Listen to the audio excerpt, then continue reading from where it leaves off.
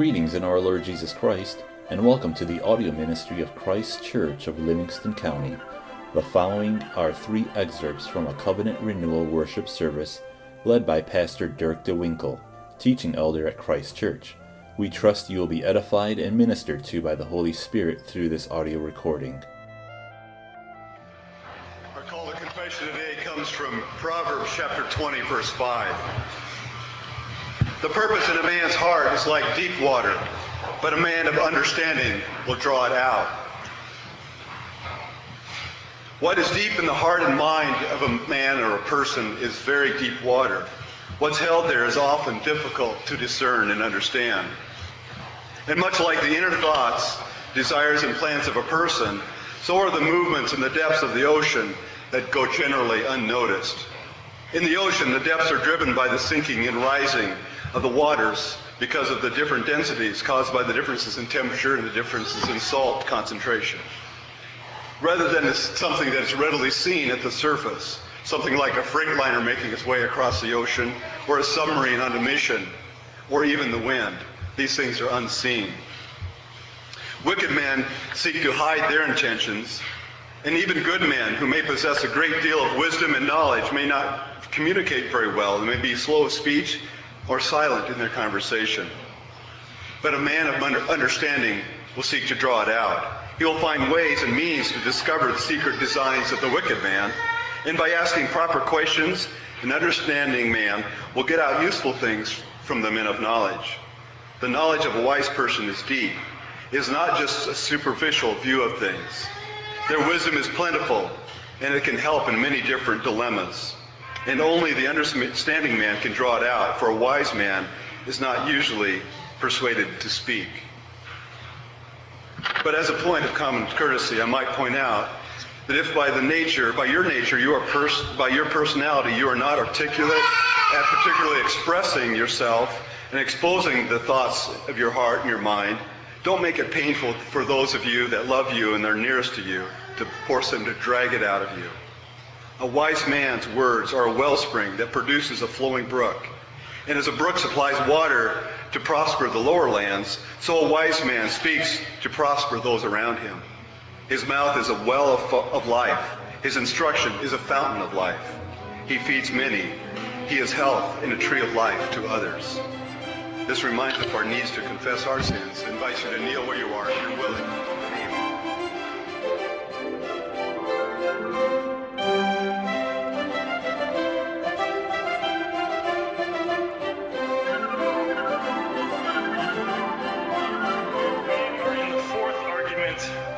The book of Ecclesiastes right now. Solomon is telling us how to live under the sun, in the midst of vanity and evil, under a sovereign God. In short, he is telling us what wisdom looks like, which is why wisdom is the title of this sub-series in our study of Ecclesiastes. In chapter 12, verse 11, Solomon will tell us this: the words of the wise are like goads, and the words of scholars are like well-driven nails, given by one shepherd. One thing everybody who reads wisdom literature from the scriptures notices is that the format of these nails and goads are in proverbs and riddles. In this section of Ecclesiastes, Solomon is pounding away at our ignorance and foolishness. He is pinning us down to the truth. Our text this morning is a string of proverbs, and that at times appear to be randomly stuck together. But in reality, they are united together. First, and that they are all pointing to the truth.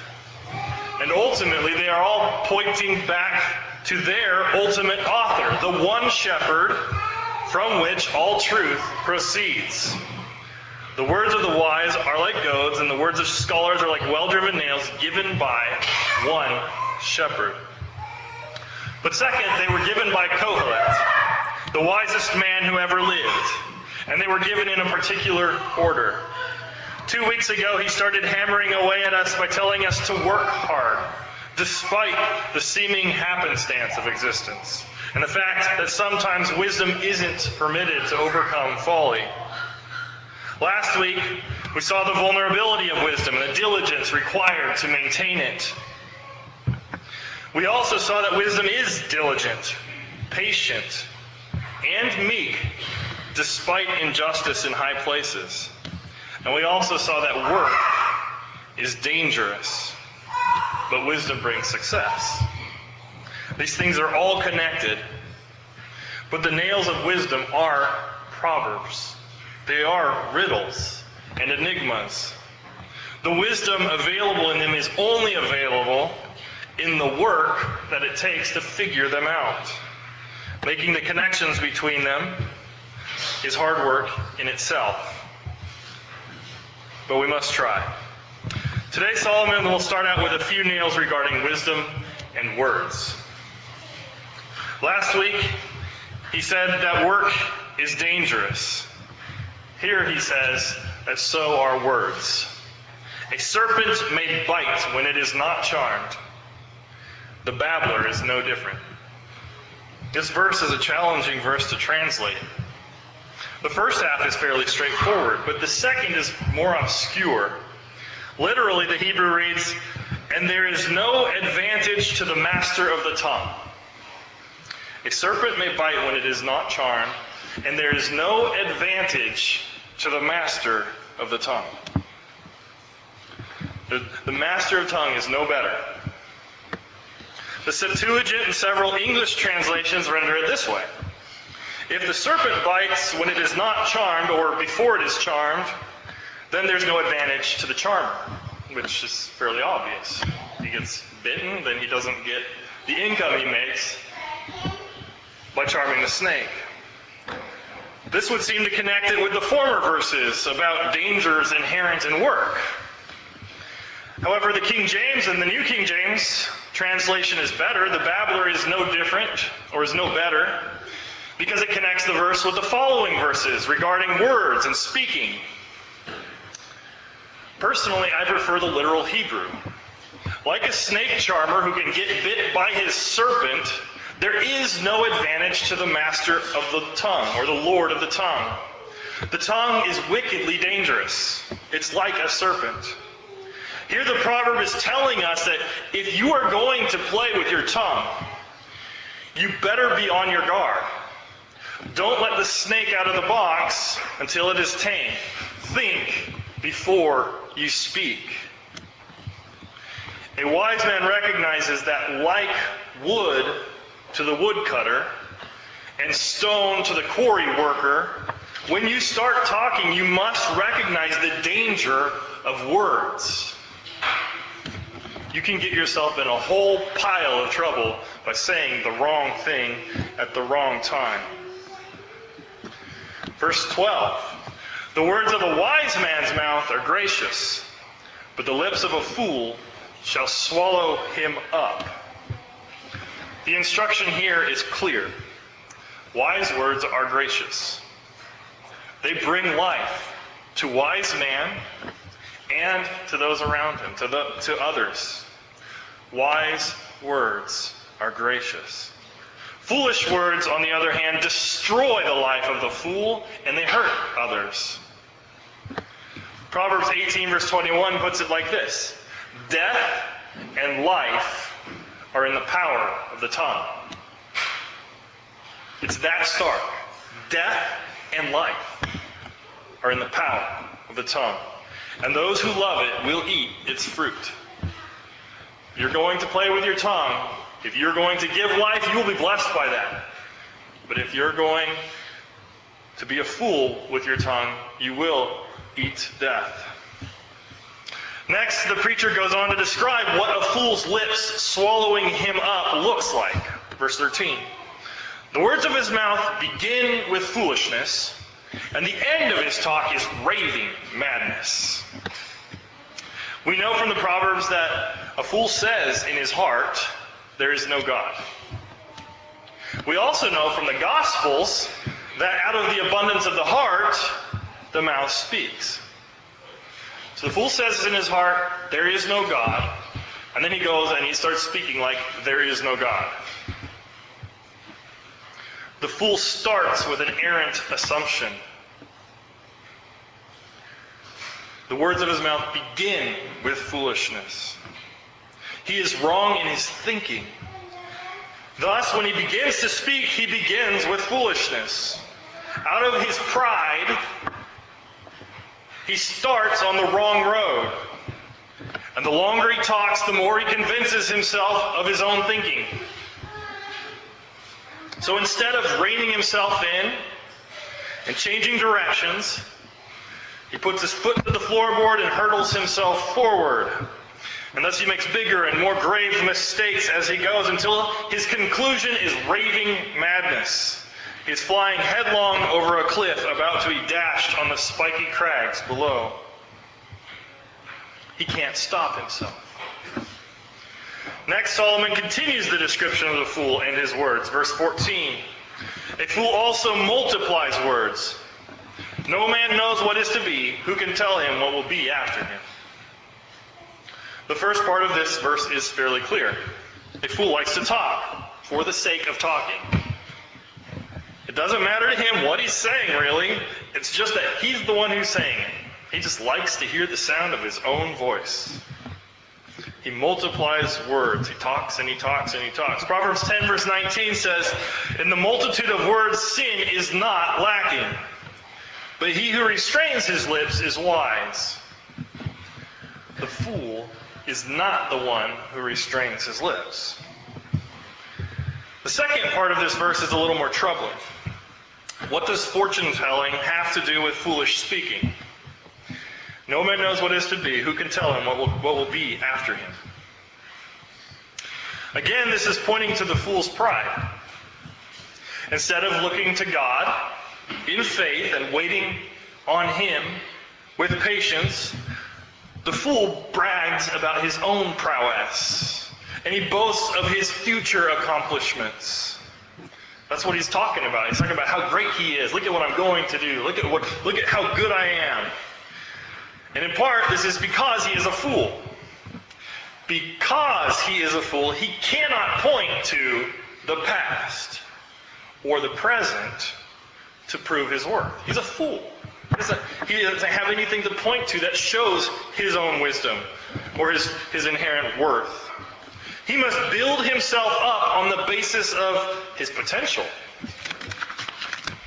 And who knows what is to be? Right? Nobody knows what is to be. And because nobody knows what is to be, the fool thinks that he can get away with fooling you about how great he is because of how great he will be. The only problem is that a wise man can see him coming from a mile away. Remember verse 3 from last week. Even when a fool walks along the way, he lacks wisdom. And he shows everyone that he is a fool. Let alone if he opens his mouth and proves it.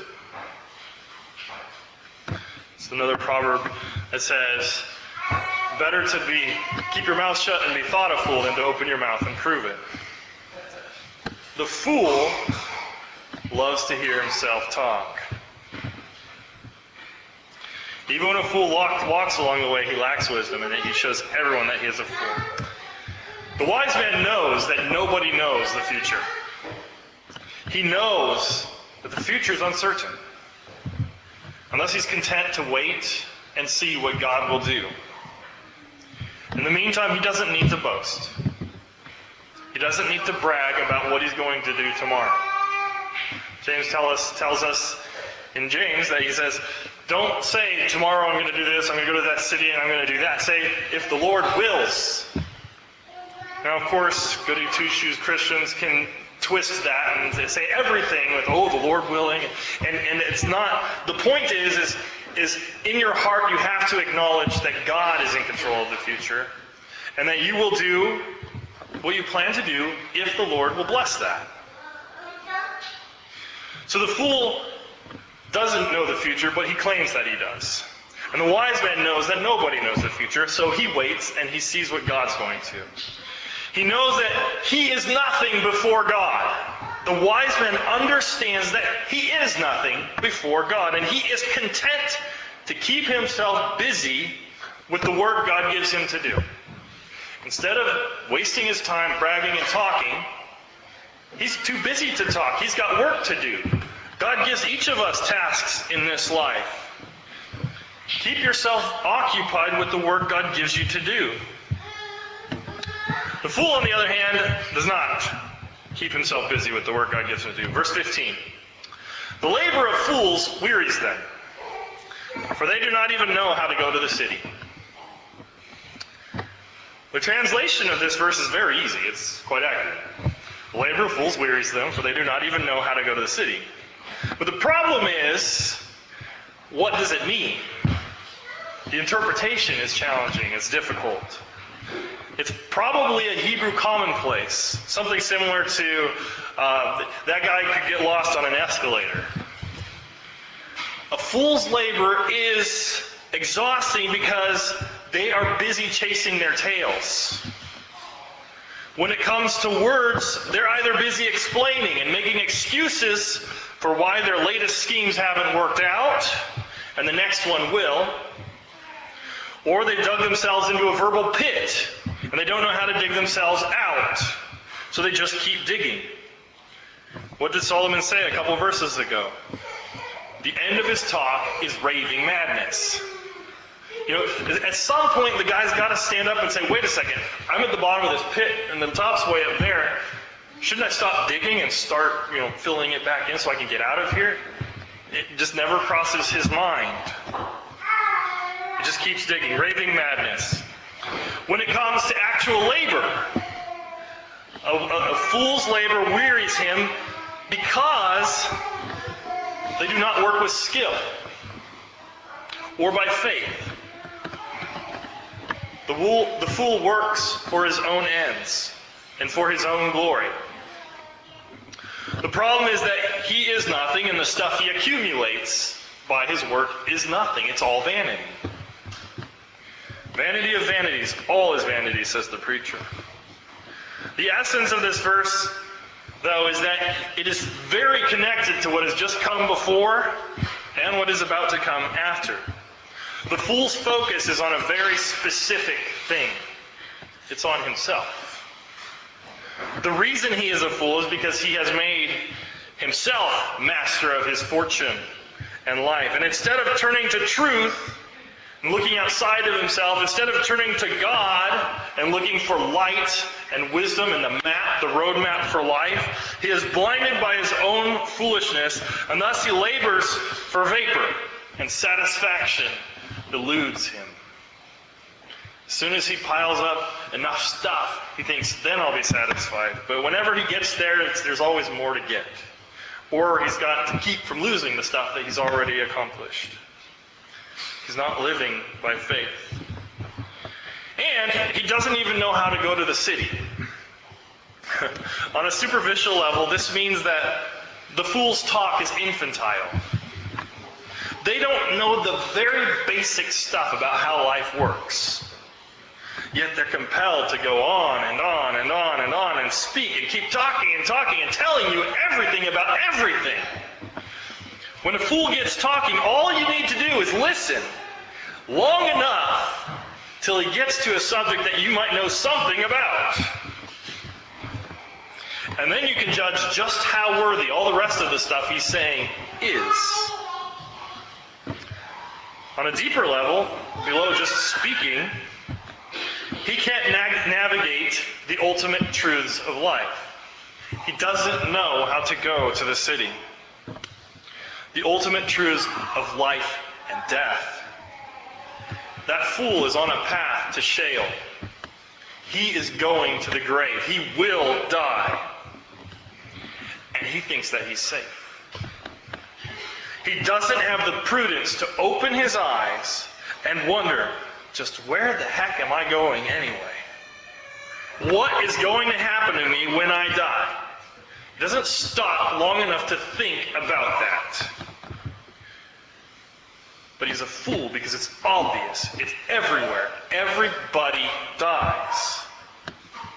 It is going to happen, and the fool doesn't know the way to the heavenly city. This brings us to Solomon's exhortations about wisdom and leadership, verses 16 and 17. Woe to you, O land, when your king is a child, and your princes feast in the morning. Blessed are you, O land, when your king is the son of nobles, and your princes feast at the proper time, for strength and not for drunkenness.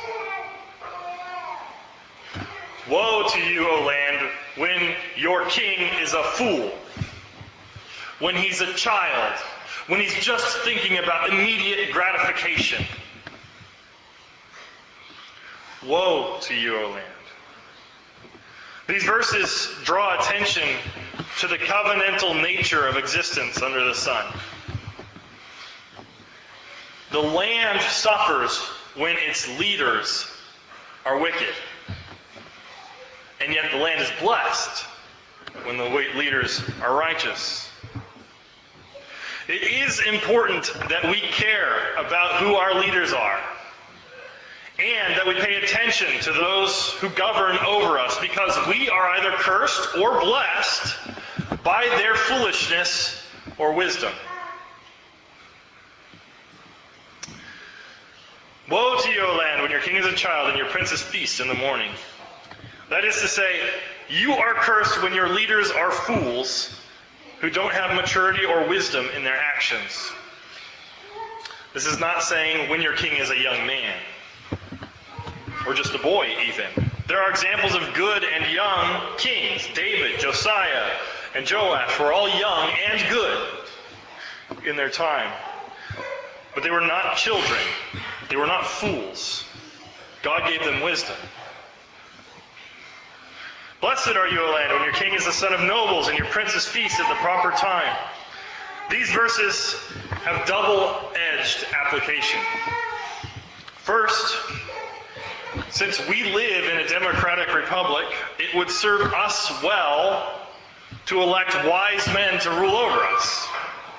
We actually play a part in who our kings are, or who our president or our congressmen are.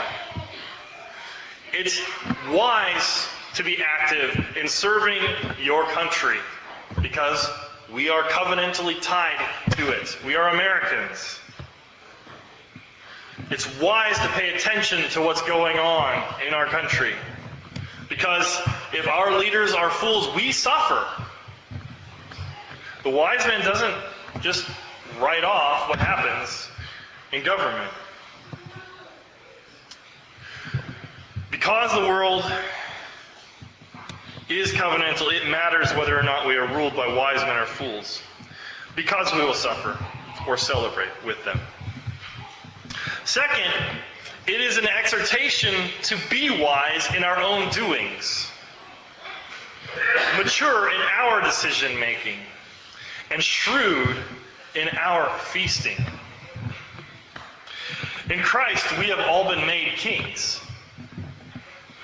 We are all sons and daughters of nobility. We are the children of God. And thus we should act accordingly. We should behave like a king who is the son of nobility. We should feast at the proper time because we know God is in control. And this is kind of in contrast or an opposite to what the previous exhortation was. We should care about what happens in our government, but we're Christians. And Jesus' kingdom is not of this world. So while we should be active and care, and we should do everything we can and within our power, legally, etc., to serve the king in America, to serve the president, to serve our country,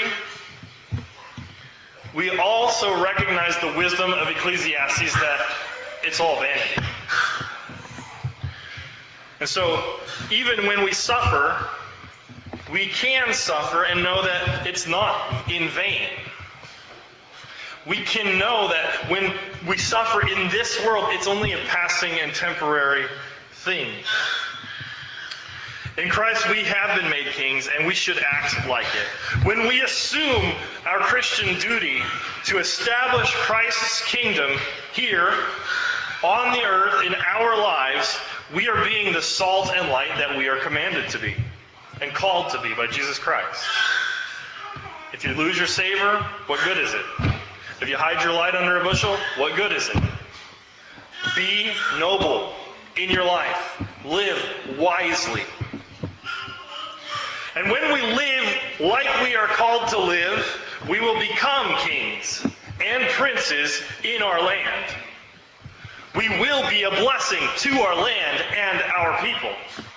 Light goes out. Salt savors. Jesus said, "Seek first the kingdom of God, and all these will be added to you." Last week we read about kings and princes walking on the ground while servants ride on horses. That happens. And when that happens, keep being a prince. If you're suffering in this world because of injustice above you, suffer. That is wisdom. But do it with a good heart and a good, clear conscience. The next verses are related to these as they define what good leadership does. Wisdom in industry, verse 18. Because of laziness, the building decays, and through idleness of hands, the house leaks. This is another straightforward proverb. In fact, this one's not even difficult to translate or to communicate. It's just straightforward. Duh, Sherlock. When you're lazy, your building decays. If you're idle with your hands, your house leaks. That's what happens. Yet it is pointing to the negative to highlight the necessary. The examples here are very negative. Because of laziness, the building decays. Through idleness of hands, the house leaks. A decayed and leaking house is no good. It doesn't provide shelter. Therefore, don't be lazy or idle. Again, there are many applications for this verse. The building may be the nation, especially in context here where it's talking about leadership. But it is just as true about a building, or your house, or your barn. The building is a building, and it's true for whether it's a big building or a small building. Diligence is necessary. That's the gist of the teaching here. Diligence and industry bring stability and peace. Whether it's on a grand national scale or a small personal one. Next we have verse 19. A feast is made for laughter, and wine makes merry, but money answers everything. At first this verse seems a little out of place or random, but let's consider it a bit. Feasting and drunkenness have just been mentioned in verses 16 and 17. And this verse is still defining good leadership. So woe to you, O land, when your princes feast in the morning, or if they feast for drunkenness. So a feast is made for laughter, and wine makes merry, but money answers everything. Money is one of the fruits of diligence and industry, to which we've just been exhorted toward in verse 18. So what is Solomon telling us here? First, feasting and wine have their uses, but they are limited. A feast is made for laughter, and wine makes merry. Second, the wise man or leader fully understands and appreciates the fact that money talks. Money answers everything. Money can buy food for eating or in feasting. Money can buy wine for merrymaking. Money has a way of making life easier and protecting those who have it. Solomon says here that money answers everything. Now, of course, this is a little bit of hyperbole. For instance, you cannot buy your way out of death or into heaven. And you cannot buy happiness. Joy and enjoyment are gifts from God. And so is eternal life. Never forget that. But even when you never forget that, the wise man understands these things, and he understands money. Money is a servant. It's not a master. Money is powerful. It's effective. It does speak. And wise rulers will understand how to use money for the best interest of their land. So instead of buying a feast to party it up in the morning and not be prepared for a later problem, they preserve their money and they use it to provide a feast when they need food, to be strong, to be industrious, and to work hard. Next, we're given an exhortation about wisdom and discretion. Verse 20. Do not curse the king, even in your thought. Do not curse the rich, even in your bedroom, for a bird of the air may carry your voice, and a bird in flight may tell the matter. This is an extremely important aspect of wisdom under the sun. Fools blather, and they spout off all kinds of nonsense. They don't guard their hearts, their thoughts, or their mouths. But wise men do. But in this particular instance, it is wise to be extra prudent. This is where we get the colloquialisms like, the walls have ears, or a little birdie told me. The reality is that gossip has wings. It flies to create trouble. The reason that a bird is chosen is because birds just they're there. They can get there so much faster than walking. Fly through the air. Gossip has wings. You're going to curse the king, he will hear about it.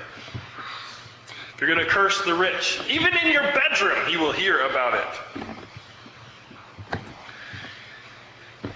And the antidote to the problem is wisdom. Do not curse the king. Just don't do it. That's wisdom. Even in your thought. Don't even think it. Remember, out of the abundance of the heart, the mouth speaks. If you don't want to say it, stop yourself before you think it. Stop yourself before you think it. We are not even to think a curse against the king because we are betrayed by our thoughts. These things don't stay secret. What's in our hearts comes out of our mouths eventually. The Bible commands us not to speak evil of the king in several places. First, right here, do not curse the king. Second, Proverbs 24:21, my son, fear the Lord and the king. Do not associate with those given to change. Jeremiah 29, verse 7. This is an exhortation to the Israelites when they're being taken into exile into Babylon. This is what Jeremiah says. And seek the peace of the city where I have caused you to be carried away captive, and pray to the Lord for it, for in its peace you will have peace. Exodus 22, verse 28. You shall not revile God nor curse a ruler of your people. And then in the New Testament, Paul quotes that. Then Paul said, I did not know, brethren, that he was the high priest. For it is written, you shall not speak evil of a ruler of your people. In 1 Timothy 2, verses 1-4, Paul exhorts Timothy, therefore I exhort, first of all, that supplications, prayers, intercessions, and giving of thanks be made for all men, for kings, and all who are in authority, and that we may lead a quiet and peaceable life in all godliness and reverence. For this is good and acceptable in the sight of God our Savior, who desires all men to be saved and to come to the knowledge of the truth. And in 1 Peter 2, verses 13-17, therefore submit yourselves to every ordinance of man for the Lord's sake, whether to the king as supreme, or to governors, or to those who are sent by him for the punishment of evildoers, and for the praise of those who do good. For this is the will of God, that by doing good you may put to silence the ignorance of foolish men, as free, yet not using liberty as a cloak for a vice, but as bondservants of God. Honor all people. Love the brotherhood. Fear God. Honor the king. Wisdom. The path toward blessing from God is not found in reviling our lawful authorities. Jesus submitted to the Sanhedrin, who were pushing for his death, and to Pilate. The burden of office is a heavy one, and our duty is to honor the king. We should make our leaders' work pleasant, because there's no law against the fruits of the Spirit. Like Peter said elsewhere, if you suffer for wrongdoing, reviling the king or the rich, what good is that to you? But if you suffer for doing good, that is commendable before God. The ultimate cause of this is God's grace in salvation. He has written his law on our hearts, and the fulfillment of the law is love. Don't curse the king. Love him. Even if he is your enemy, in doing so, you will heap coals of fire on his head. But it was exactly in this way, God's love for his enemies, that we have, each and every one of us, come to be his friends, even brothers in Christ. In the name of the Father, the Son, and the Holy Ghost.